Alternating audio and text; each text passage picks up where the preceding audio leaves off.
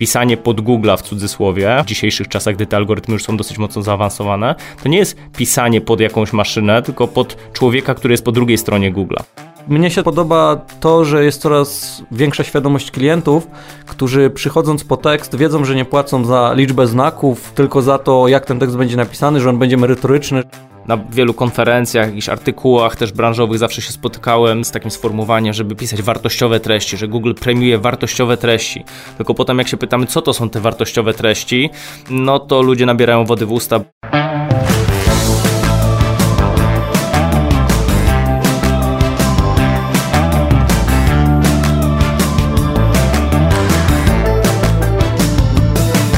O reklamie w internecie. Dla kogo? Za ile? I po co? Opowiada Piotr Polok. Pyta Natalia Siuta.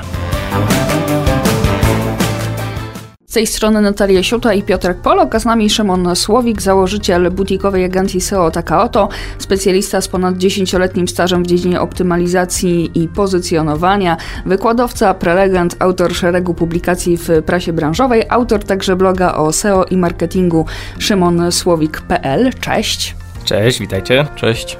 Content marketing to jest hasło, które już przez kilka podcastów, kilkanaście już nawet podcastów się przewijało, a dziś porozmawiamy o właściwie jego elemencie, czyli o content planie. Czym jest ten content plan? Od tego zacznijmy.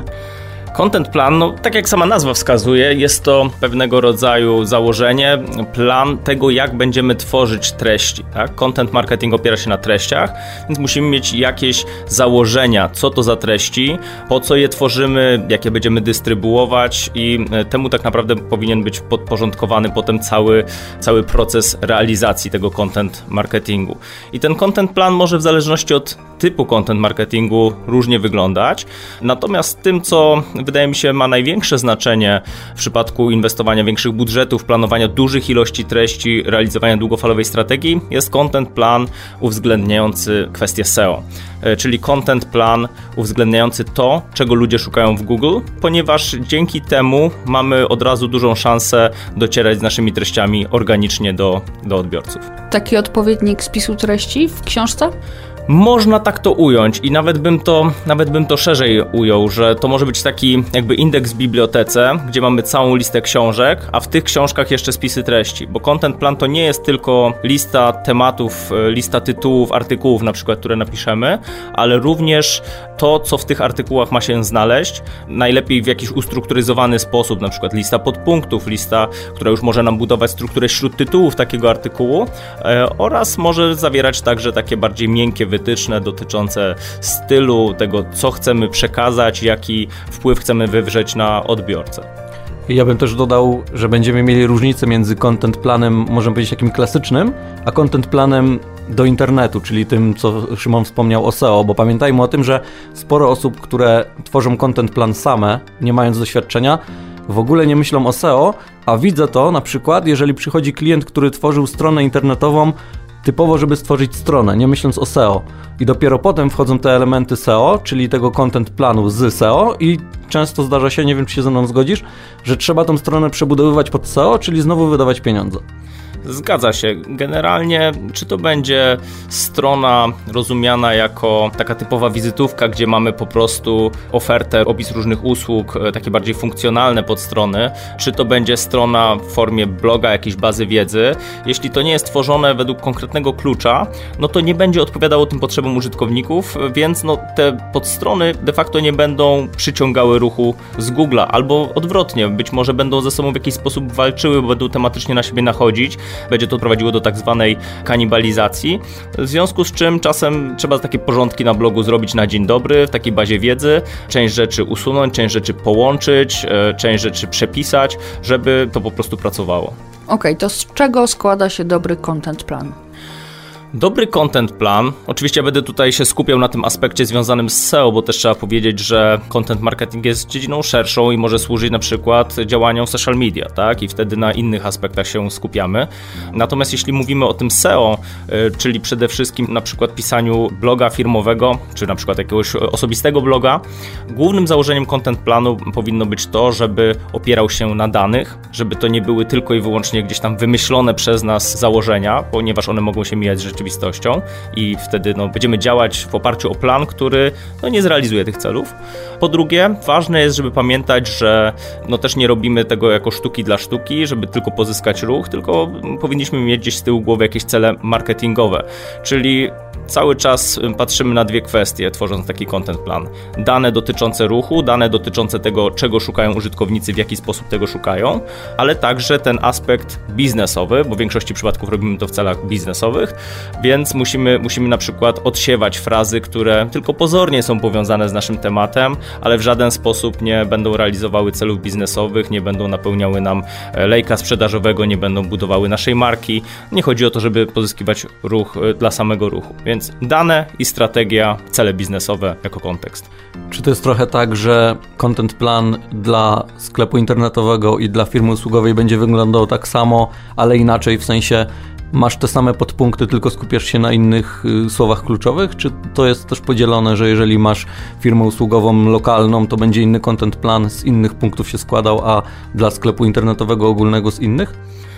To zależy, to jest taki chyba najpopularniejszy frazes u nas w branży, to zależy, ponieważ jeśli mamy bardzo duży budżet, chcemy realizować tym contentem szereg celów nie tylko sprzedażowych, ale także wizerunkowych, przyciągać użytkowników na wczesnym etapie wędrówki tego użytkownika, dawać mu komplet informacji na temat danego zjawiska, problemu, to wtedy może być tak, że mając sklep internetowy i sprzedając produkty, także będziemy pisać o różnych kontekstach użycia tego produktu, o różnych takich kwestiach właśnie bardziej funkcjonalnych, usługowych i tak samo prowadząc firmę usługową możemy pisać o produktach, możemy pisać tak, żeby zachęcać do zakupu jakiegoś tam produktu, ale jednocześnie edukować i przyciągać tego użytkownika do tej własnej usługi. Załóżmy, że mamy firmę szkoleniową, która szkoli w zakresie obsługi dronów.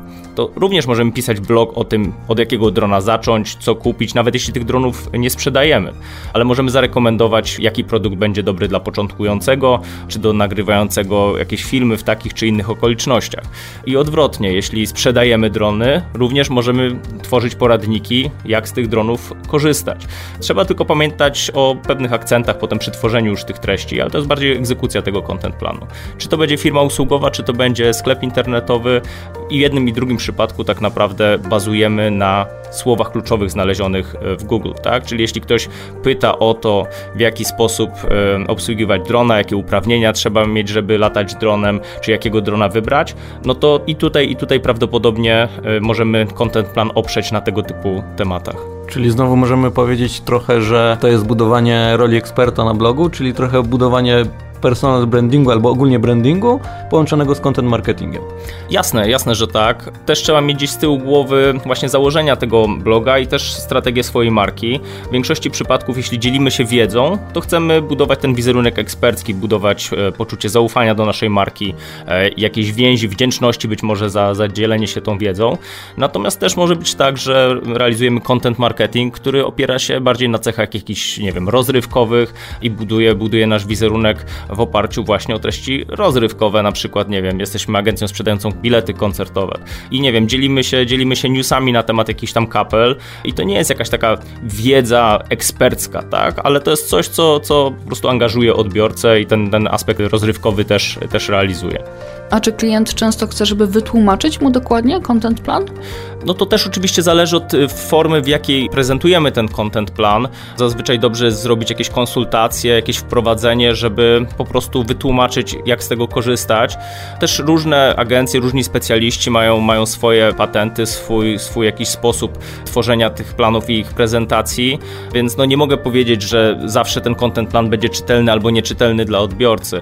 My w momencie, kiedy stworzyliśmy taki swój proces w taka oto tworzenia content planów, oparliśmy się na kilku takich powtarzalnych zasadach, które przekładają się na to, że zazwyczaj odbiorcy, ci nasi klienci w sensie, czy też copywriterzy, którzy pracują dla nich, wiedzą doskonale, co mają robić, wystarczy kilka zdań wprowadzenia, a następnie jest to już czytelne, ponieważ każdy element takiego content planu zawiera główne słowo kluczowe, propozycję tytułu zawierającego to słowo kluczowe, strukturę śródtytułów, czyli takich punktów, które dzielą ten tekst w logiczny sposób oraz cały szereg fraz pomocowych, pomocniczych wyszukanych podczas analizy słów kluczowych, które budują kontekst, budują też po stronie copywritera czy tego marketera, który tworzy tą treść, takie poczucie, że wie, o czym ma napisać, tak? Jakie punkty tak naprawdę ma poruszyć w trakcie opisywania danego problemu, więc zazwyczaj łatwo się z tym pracuje. A częściej zdarza się Wam sytuacja, gdzie klient przychodzi z przygotowanym przez siebie content planem i Wy go poprawiacie, czy przeważnie jest tak, że działacie od zera i to Wy narzucacie, co powinno się w nim znaleźć? Zazwyczaj to my narzucamy, natomiast przed przygotowaniem takiego content planu my briefujemy klienta, przygotowujemy założenia komunikacyjne, bo wchodząc w rozmaite branże, od jakichś technologicznych, eksperckich, prawnych, medycznych, po, nieruchomości czy dietetykę, dotykamy takich zagadnień, na których się po prostu nie znamy i znać się nie będziemy. Oczywiście możemy zrobić jakiś research, lepiej się zapoznać z daną tematyką, no ale specjalistami nie będziemy, więc na dzień dobry dowiadujemy się na przykład, jakich sformułowań nie możemy używać, bo na przykład albo są merytorycznie niepoprawne, albo są wręcz prawnie zakazane, tak? Są takie branże, gdzie nie można po prostu użyć konkretnego sformułowania bez konsekwencji prawnych. Są takie kwestie, na których klientowi szczególnie zależy, bo na tym się opiera jego USP, jego przewaga konkurencyjna, na tym buduje swoją markę, więc w momencie, kiedy my robimy research słów kluczowych i na przykład moglibyśmy wyznaczyć tych tematów 200, bo na przykład dana dziedzina jest bardzo pojemna, ludzie różnych rzeczy szukają, to możemy się wtedy skupić, mając za zadanie przygotować 20 tematów na przykład, konkretnie na tych, które biznesowo temu klientowi najbardziej leżą i wizerunkowo mu najbardziej pasują i jednocześnie przyniosą ten ruch, tak? Czyli to jest to, o czym mówiłem wcześniej, że trzeba mieć na uwadze te dwa aspekty. To, co my robimy, czyli szukamy fraz, które mają przynieść ruch, ale także mamy cały czas z tyłu głowy ten aspekt biznesowy i cele klienta. Myślę, że warto też dodać to, że klient w ten content plan powinien być zaangażowany. To znaczy, że jeżeli stworzymy treść, to ta treść nie ląduje od razu na blogu, tylko jest wysyłana do klienta w celu weryfikacji, akceptacji albo wprowadzenia uwag. Znowu odsyłana do copywritera, copywriter poprawia błędy, znowu wysyłamy to do klienta. I wiem też z doświadczenia, że klienci często nie mają na to czasu, twierdzą, daję wam w 100% obsługę, macie tutaj dostęp do bloga, wrzucajcie, ale za 2 tygodnie przychodzi z pretensjami, że co tu za bzdury są napisane, jak możecie to teraz wyjaśnić? W pełni się z tym zgadzam. Mamy takie też doświadczenia i działamy tak naprawdę w 2 modelach. Pierwszy to jest taki, kiedy po prostu tworzymy content plan, tworzymy ten schemat, listę tematów oraz zagadnień, które powinny się w treści każdego z artykułów pojawić i wysyłamy to do klienta. I tu już klient tak naprawdę, czy to posiadając jakiś wewnętrzny dział marketingu, jakiegoś swojego content managera, content marketera, copywritera, sobie robi to we własnym zakresie. Czasem też mamy klientów, którzy sami po prostu prowadzą swoje blogi, tak? Może być tak, że klient ma swojego copywritera zewnętrznego jakiegoś, a może być tak, że zleca nam przygotowanie tej treści. No i w każdym z tych scenariuszy, finalnie klient musi zaakceptować te treści. Im lepiej zrobimy ten briefing też na początku, tym mniejsze ryzyko jest, że tam będzie coś właśnie bardzo niemerytorycznego. Nawet jeśli po naszej stronie jest przygotowanie takiej treści, to my też nie sadzamy do tego copywritera, czy bardziej webwritera, można by powiedzieć, który po prostu ma, jak to się mówi, lekkie pióro, tylko szukamy osób i kontraktujemy podwykonawców, którzy już w tej tematyce, w tej dziedzinie mają doświadczenie. Jeśli to są naprawdę trudne dziedziny, właśnie jakieś tam prawne, medyczne, to również angażujemy klienta w samo znalezienie takiego copywritera. Właśnie chcemy wyeliminować to ryzyko, czy zredukować to ryzyko, że już po przygotowaniu treści okaże się, że ona jest wadliwa, tak? Bo to tak naprawdę mnoży koszty, wydłuża czas realizacji, i buduje taką niewłaściwą atmosferę w projekcie. Zdarzyło wam się, że klient przyszedł do was z gotowym content planem, a wy go zburzyliście, bo wiedzieliście, że kompletnie nie ma sensu, on tego nie rozumiał? Raczej nie spotkałem się, żeby klienci budowali takie rozbudowane content plany. Zazwyczaj mają jakąś koncepcję, mają jakąś historię prowadzenia bloga 2-3 lata i coś tam jest, tak? Ale wtedy my właśnie przychodzimy i mówimy, co w tym dotychczasowym kontencie było dobrego, bo zawsze jest na czym bazować, a co jednak jest absolutnie do wymiany, tak? I na podstawie tego kreujemy nowy content plan, ale również warto w takiej sytuacji przyjrzeć przyjrzeć się temu, co już jest na stronie i zrobić taki, nazwijmy to, wsteczny content plan, czyli z tych treści, które zostały już napisane, wyciągnąć po prostu co się da i na przykład jeśli dany artykuł targetuje interesującą nas frazę, po prostu porusza temat, który jest wyszukiwany i chcemy, żeby został w strukturze tego bloga, ale nie pokrywa w pełni tematu, skupia się tylko na jakimś jednym aspekcie i wiemy, że dla Google'a i finalnie dla użytkownika to nie będzie wystarczające, żeby robiło robotę, to po prostu podchodzimy do tego tematu na nowo. Tutaj stosujemy tak zwany recycling treści, czyli odświeżamy starszy content, dodajemy jakiś akapit, czy wzbogacamy jakimiś pojedynczymi zagadnieniami, odpowiadamy na pytania, na które odpowiedzi zabrakło po prostu. I wtedy to zdaje egzamin. Raczej klienci nie tworzą swoich content planów, bo jeszcze nie wiedzą za bardzo jak. Wydaje mi się, że to jest na tyle świeży temat, mimo wszystko, że jeszcze nie mają tutaj takiej inicjatywy. Bardzo szkodliwym moim zdaniem zjawiskiem było przez długi czas kreowanie takich mitów, że wystarczy, że będziesz tworzyć pod użytkownika, cokolwiek to znaczy, a twój content będzie fajnie pracował. To pisanie pod użytkownika było takim wytrychem, żeby pisać, co się uważa za ciekawe, fajne, ale niekoniecznie poparte danymi. Pisanie pod użytkownika powinno po prostu być pisaniem w oparciu o dane na temat słów kluczowych. Ja zawsze zwracam klientom uwagę na to, że pisanie pod Google'a w cudzysłowie, w dzisiejszych czasach, gdy te algorytmy już są dosyć mocno zaawansowane, to nie jest pisanie pod jakąś maszynę, tylko pod człowieka, który jest po drugiej stronie Google'a. Bo te frazy, które znajdujemy podczas analizy słów kluczowych, to są frazy wpisywane przez użytkowników, przez potencjalnych klientów. To jest odzwierciedlenie struktury tego popytu zgłaszanego w wyszukiwarce, więc tutaj trzeba pisać pod tego użytkownika, a niestety klienci nie mają narzędzi, nie mają doświadczenia, żeby wiedzę zdobywać na temat tego właśnie, czego użytkownicy szukają. Więc tutaj jest chyba pies pogrzebany, że to jeszcze za wcześnie. Okej, a jak wytłumaczyć klientowi, na co i ile potrzeba pieniędzy w tym przypadku? W zależności od dziedziny, bo tak jak wcześniej mówiłem, niektóre są takie bardziej rozbudowane w tym sensie, że ludzie na wiele różnych sposobów szukają wielu różnych informacji związanych z tematem, a są takie, gdzie tych słów kluczowych za dużo po prostu nie ma i albo to jest świeży temat, albo ludzie w inny sposób docierają do informacji na dany temat, więc w każdej dziedzinie musimy najpierw oszacować, jak długo będziemy pracować nad pojedynczym tematem. I kiedy to już wiemy, to jesteśmy w stanie przyjąć po prostu w oparciu o nasz czas pracy, ile będziemy przygotowywać wytyczne do jednego artykułu. Załóżmy, że klient na dzień dobry potrzebuje wytycznych do 20 artykułów, bo takie są moce przerobowe po jego stronie, żeby w ogóle to przygotować, zakładając, że po jego stronie będzie pisanie treści, to już możemy przemnożyć ten nasz czas pracy, jakiś po prostu taki podstawowy model jakby wyceny agencyjnej w oparciu o roboczą godzinę i to buduje tak naprawdę cenę tego content planu. I potem jest kwestia przygotowania tych treści, czy klient bierze to na siebie, czy zleca to copywriterowi, czy my mamy zakontraktować copywritera. Jeśli my mamy to zrobić, to też potem jest kwestia wyboru odpowiedniej oferty cenowej, bo ten rynek webwritingu, tworzenia treści w internecie, ma bardzo dużą rozpiętość cenową i czasem klient nawet naciska, żeby tam się zmieścić w jakiejś stawce, nie wiem, tam załóżmy 25 zł za 1000 znaków, tak, bo tak to się wycenia, a my wiemy, że w tej tematyce po prostu poniżej na przykład 40 czy 50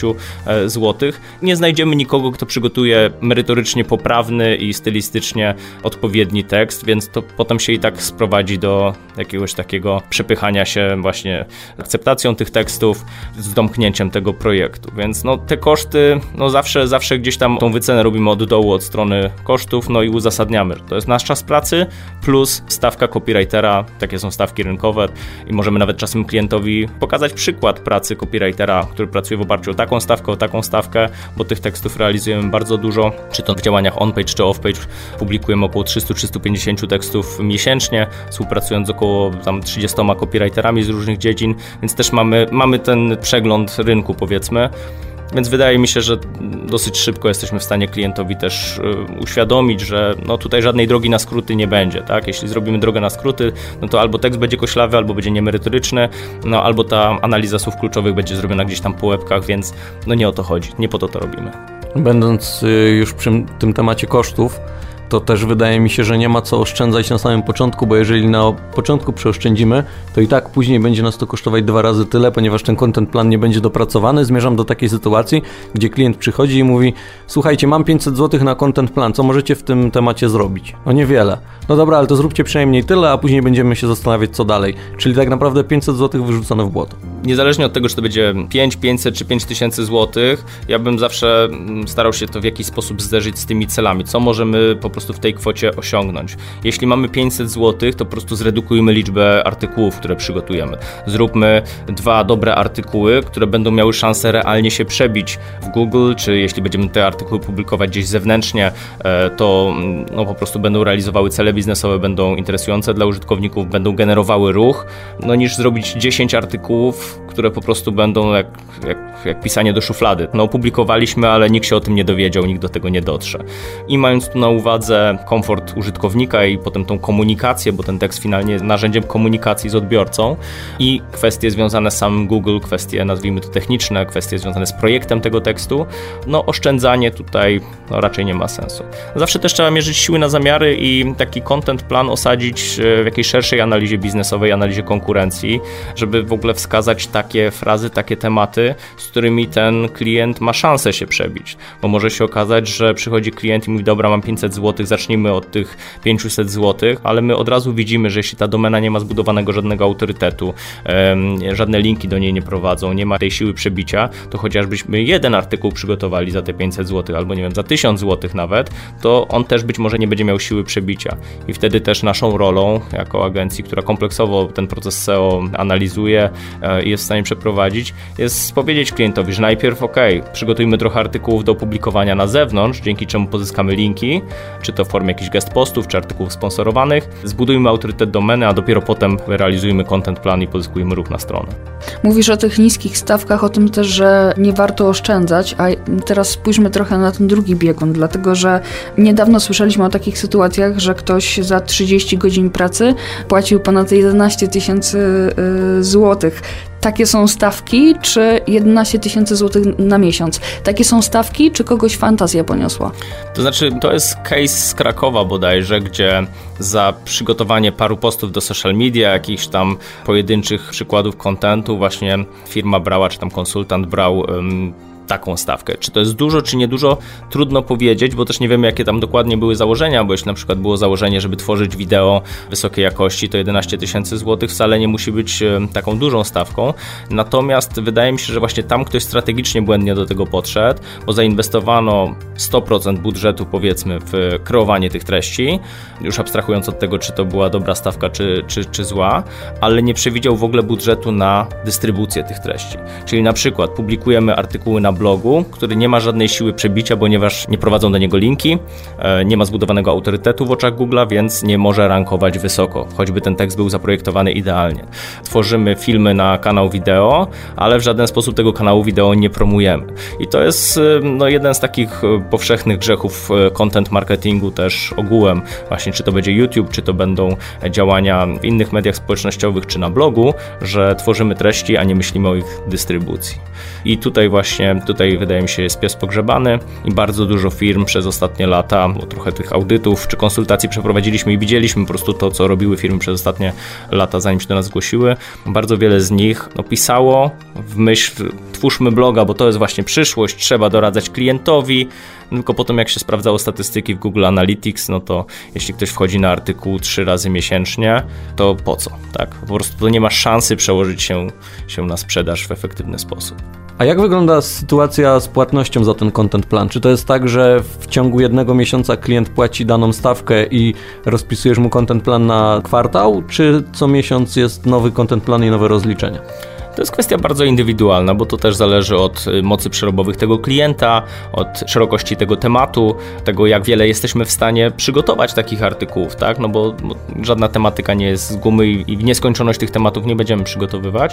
Natomiast to wszystko zależy od specyfiki konkretnego projektu. Czasem jest tak, że klient przychodzi, po prostu chce zamówić te 10-20 artykułów i po prostu realizuje sobie ten plan na spokojnie i wraca do nas po jego zrealizowaniu w takim czasie, jak jemu odpowiada.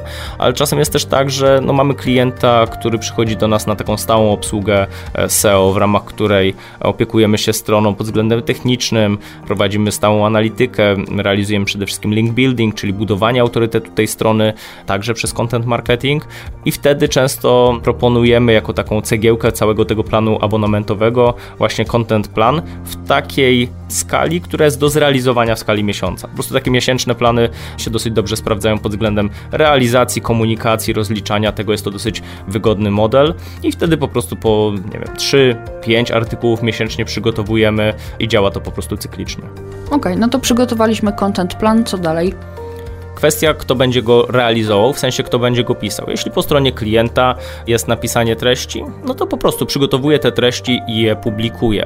Często też klienci pytają, czy najlepiej jest wrzucić ten content, napisać go od A do Z, wszystkie artykuły i naraz wrzucić, czy robić to stopniowo.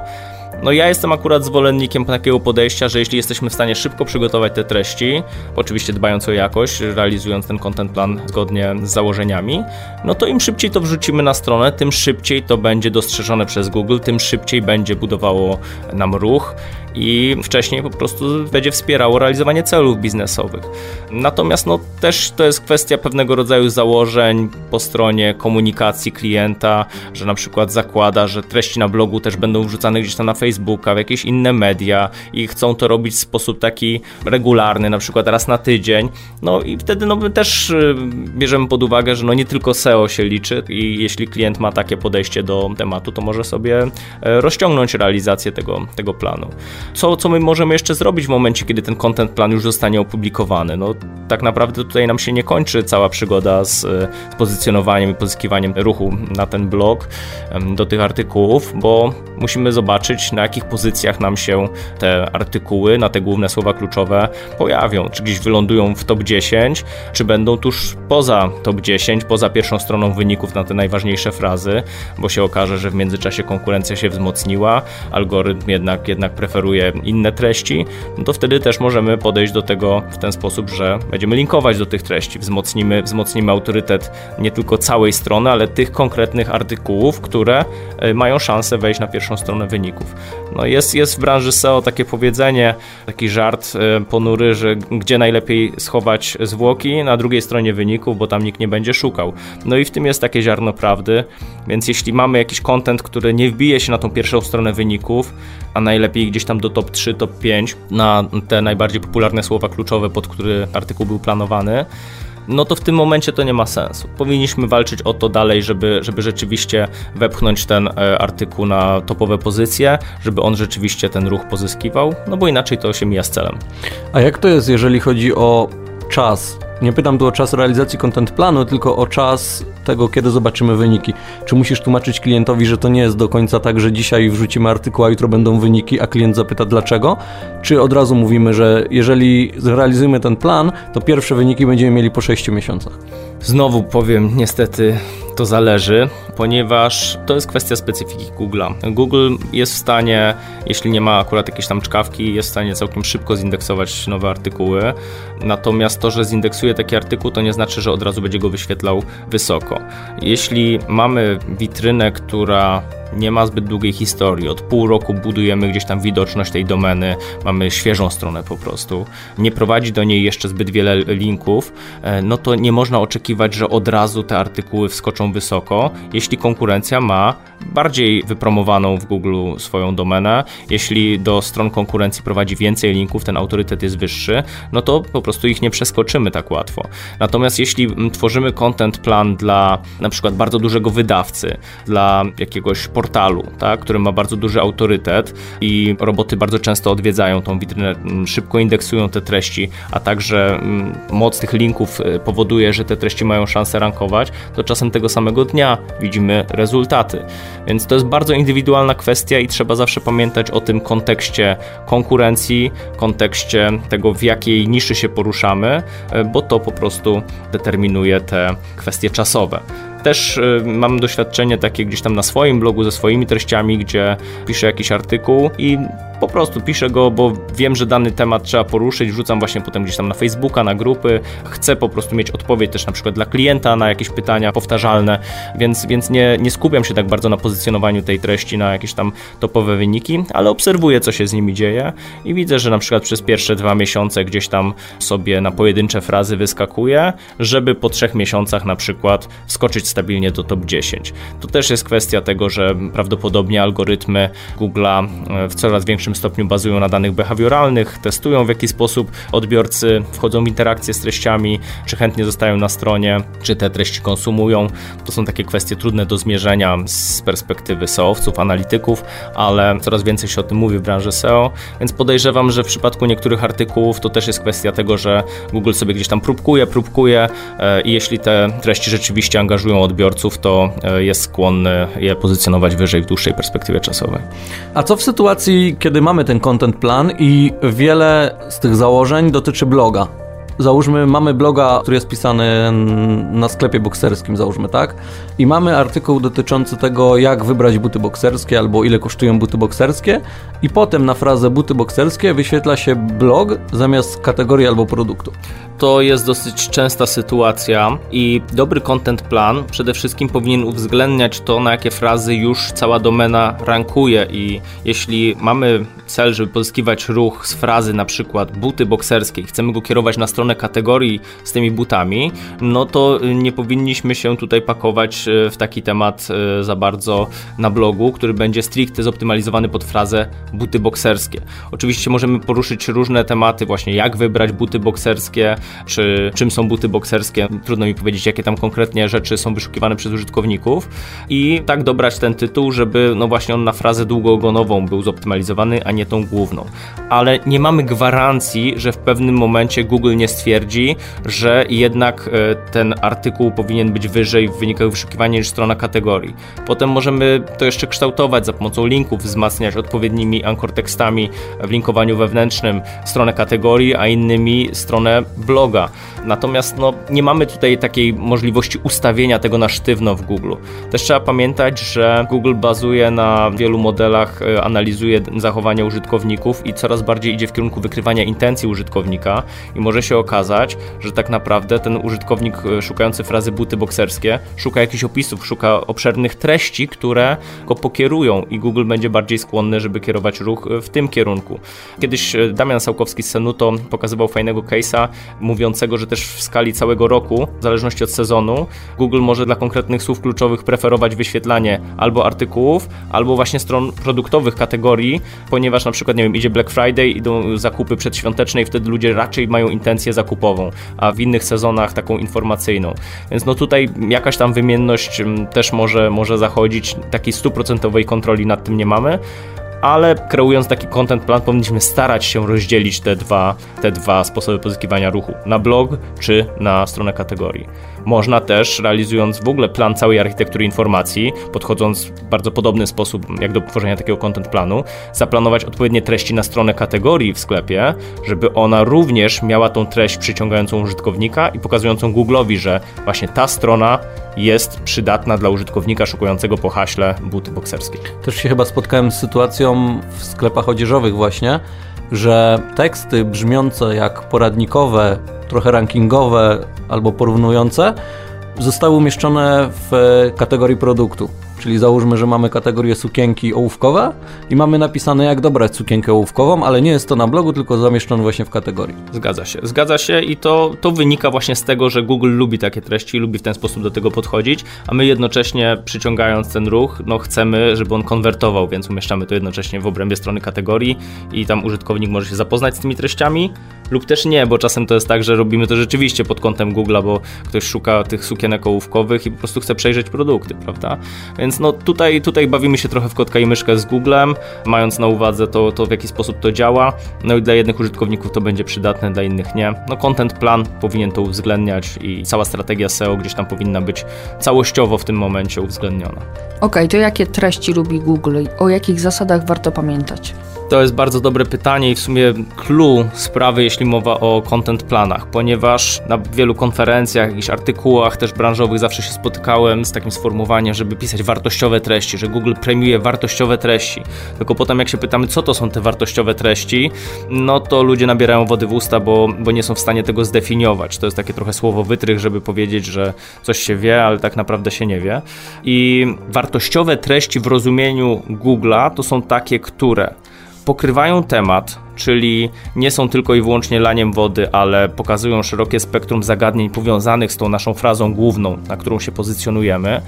To są treści, które odpowiadają intencji użytkownika, czyli nie robimy takich zabiegów, które kiedyś działały, ale już absolutnie to nie w tym kierunku zmierza, że wrzucamy jakieś słowo kluczowe, bo chcemy się na nie pozycjonować, ale tak naprawdę w treści artykułu piszemy tylko o jakimś jednym aspekcie, z którym związany jest nasz biznes i pomijamy tą całą otoczkę, zdefiniowanie pojęć, zarysowanie po co to, dlaczego to i tak dalej.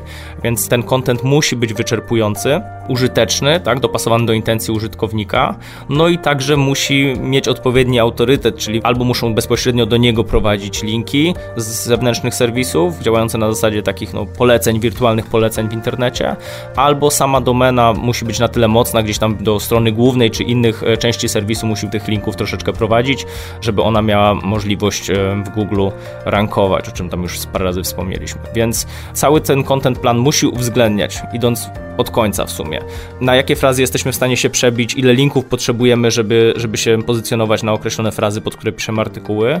Styl tego artykułu powinien, czy cała narracja powinien zmierzać do tego, żeby odpowiedzieć rzeczywiście na potrzeby użytkownika. Tutaj też dobrze jest analizować po prostu, co siedzi w wynikach wyszukiwania na daną frazę. Czy to są właśnie raczej poradniki, czy tam jest jakiś na przykład, nie wiem, w przypadkach jakichś podatkowych, czy tam jest jakiś kalkulator, czy jest jakaś dodatkowa treść, która buduje wartość użytkową, czy tam są jakieś na przykład zasoby do pobrania, jakaś lista, czego tak naprawdę użytkownicy szukają, wpisując dane hasło, co Google już niejako przygotowało dla tych użytkowników. Pod to też powinniśmy taki content plan przygotowywać. No i to pokrycie tematyczne, które wynika z analizy słów kluczowych. I tutaj zmieniło się to podejście dosyć mocno, bo większość pewnie kojarzy takie stare podejście do tworzenia tekstów SEO, że wrzucało się główne słowo kluczowe do tytułu i potem ważne było, żeby w treści ileś razy to słowo kluczowe się powtórzyło, czasem nawet w nienaturalnie częsty sposób, co utrudniało potem konsumpcję takich treści. Ewentualnie dodawano parę synonimów i tyle. Ewentualnie zakładano, że tekst musi mieć, nie wiem, tam 5000 znaków czy 7, gdzie akurat sama liczba znaków nie jest tutaj czynnikiem algorytmicznym.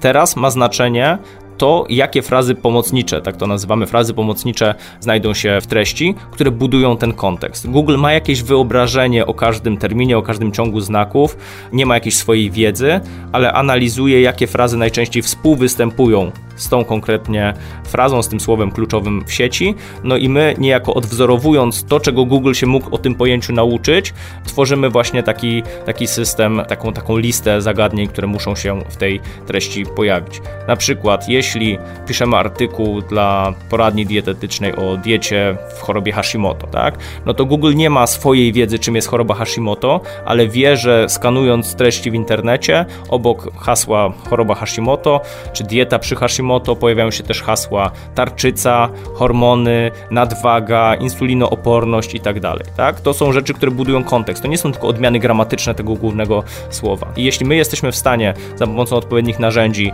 wytypować te frazy, właśnie, które często współwystępują, które na przykład dominują też w przypadku tych dobrze wypozycjonowanych treści, o które ludzie pytają w jakichś naturalnych takich zbitkach wyrazowych i związkach frazeologicznych, czy po prostu w formie takich naturalnych pytań, czego nie należy jeść przy chorobie Hashimoto, to jeśli w to wszystko zbierzemy, zaplanujemy właśnie taki artykuł w oparciu o zebrane dane, to wówczas jest bardzo duża szansa, że Google polubi naszą treść i w tym sensie ona będzie wartościowa.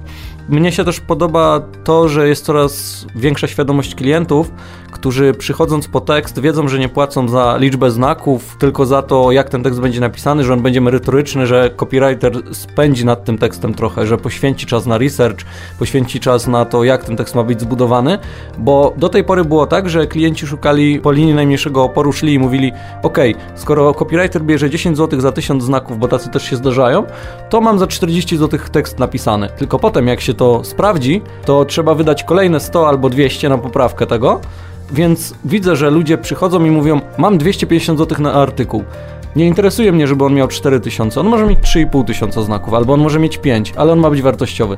I widzę, że w tę stronę właśnie idziemy. Tak, no też to obserwujemy. Niestety to jest takie pokłosie różnego rodzaju analiz bazujących na korelacjach, że na przykład teksty pod SEO, żeby dobrze rankowały, powinny mieć 4000 znaków. Można było się spotkać jeszcze parę lat temu z tego typu raportami i potem też utkwiło to klientom w głowach, że właśnie to my zamawiajmy teksty na 4000 znaków. Ta liczba znaków i od strony algorytmicznej technicznej i od tej strony, o której ty powiedziałeś, no nie powinna być wcale taka ważna. My oczywiście, kiedy przygotowujemy content plan, rekomendujemy określoną długość każdego artykułu, natomiast to się opiera na tym, co właśnie już jest w Google, co tam powiedzmy w top 10 mniej więcej się dzieje. Patrzymy na artykuły, które w naszej ocenie pokrywają ten temat, są wyczerpujące i widzimy, że no ciężko będzie to ugryźć po prostu, nie wiem, w 2000 znaków, bo mamy bardzo dużo tych elementów składowych, więc no rekomendowana długość artykułu to jest na przykład, nie wiem, 6 czy 8.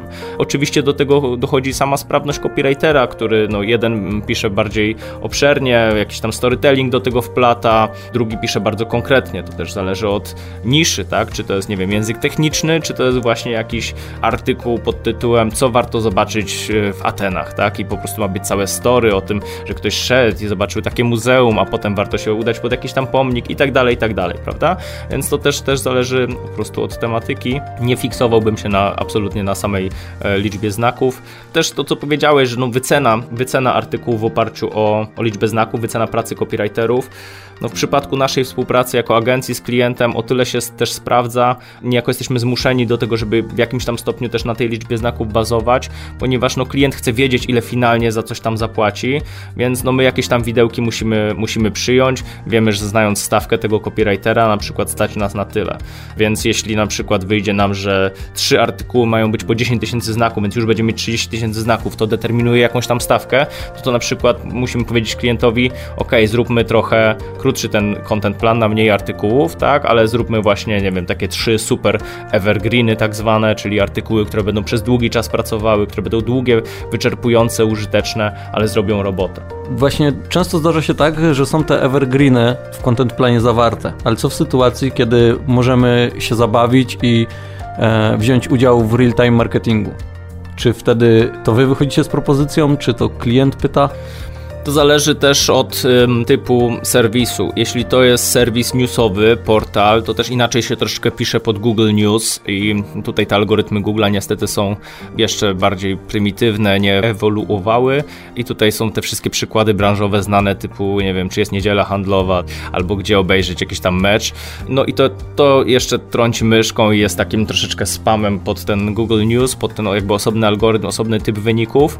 Natomiast robiąc taki normalny content marketing, nie bawiąc się w dziennikarstwo newsowe, też możemy śledzić trendy, też możemy analizować, co jest jakimś tam świeżym tematem, korzystać sobie chociażby z Google Trends, ponieważ narzędzia, nie wiem, typu Senuto, Ahrefs, jednak z jakimś opóźnieniem wyłapują to, co jest popularne w wyszukiwarce, co ma jakieś tam większe wolumeny wyszukiwania, to może gdzieś tam nam umknąć przy takim standardowym podejściu do kreowania content planu, ale jeśli wiemy, że w danej tematyce jest dużo właśnie jakichś takich świeżych tematów, albo pojawia się jakiś świeży temat i chcemy go przeanalizować, to właśnie, czy to Google Trends, czy można wykorzystać narzędzia takie, no nazwijmy to nie SEO-owe, jak Brand24 czy Senti1, przeznaczone do monitoringu marki, ale tak naprawdę możemy sobie tam zdefiniować dowolne słowo kluczowe przy analizowaniu tego, co się dzieje w internecie i właśnie czy to Brand czy Senti1 nam wyłapie, co w ostatnich 2 tygodniach na przykład mówiono w kontekście jakiegoś konkretnego tematu, czy nie wiem, jakichś kwestii politycznych, czy nie wiem, teraz zdrowotnych, tak, nowych przepisów dotyczących na przykład podróży. Jesteśmy w branży turystycznej, no to bardzo trzeba być tutaj na bieżąco, jeśli chodzi o tworzenie tych treści, bo ludzie na przykład właśnie szukają, czy jadąc do Grecji będę musiał być na kwarantannie. Jeśli mamy content, który odpowiada na to pytanie, no to od razu jesteśmy w stanie ten ruch zaobserwować. Więc no to wymaga kreatywności, no też trzeba pamiętać o tym, że no cały czas właśnie to jest komunikacja z drugim człowiekiem, zbieranie danych też bazuje na zachowaniach ludzkich, trochę kreatywnością się tutaj trzeba wykazać. Im większe doświadczenie mamy w danej branży, im więcej też nam klient powie o swojej branży, im lepiej ten brief na dzień dobry zrobimy przed przygotowaniem content planu, tym więcej będziemy w stanie tutaj zaproponować, żeby właśnie wpisać się w te na przykład bieżące potrzeby. O reklamie w internecie. Dla kogo? Za ile? I po co?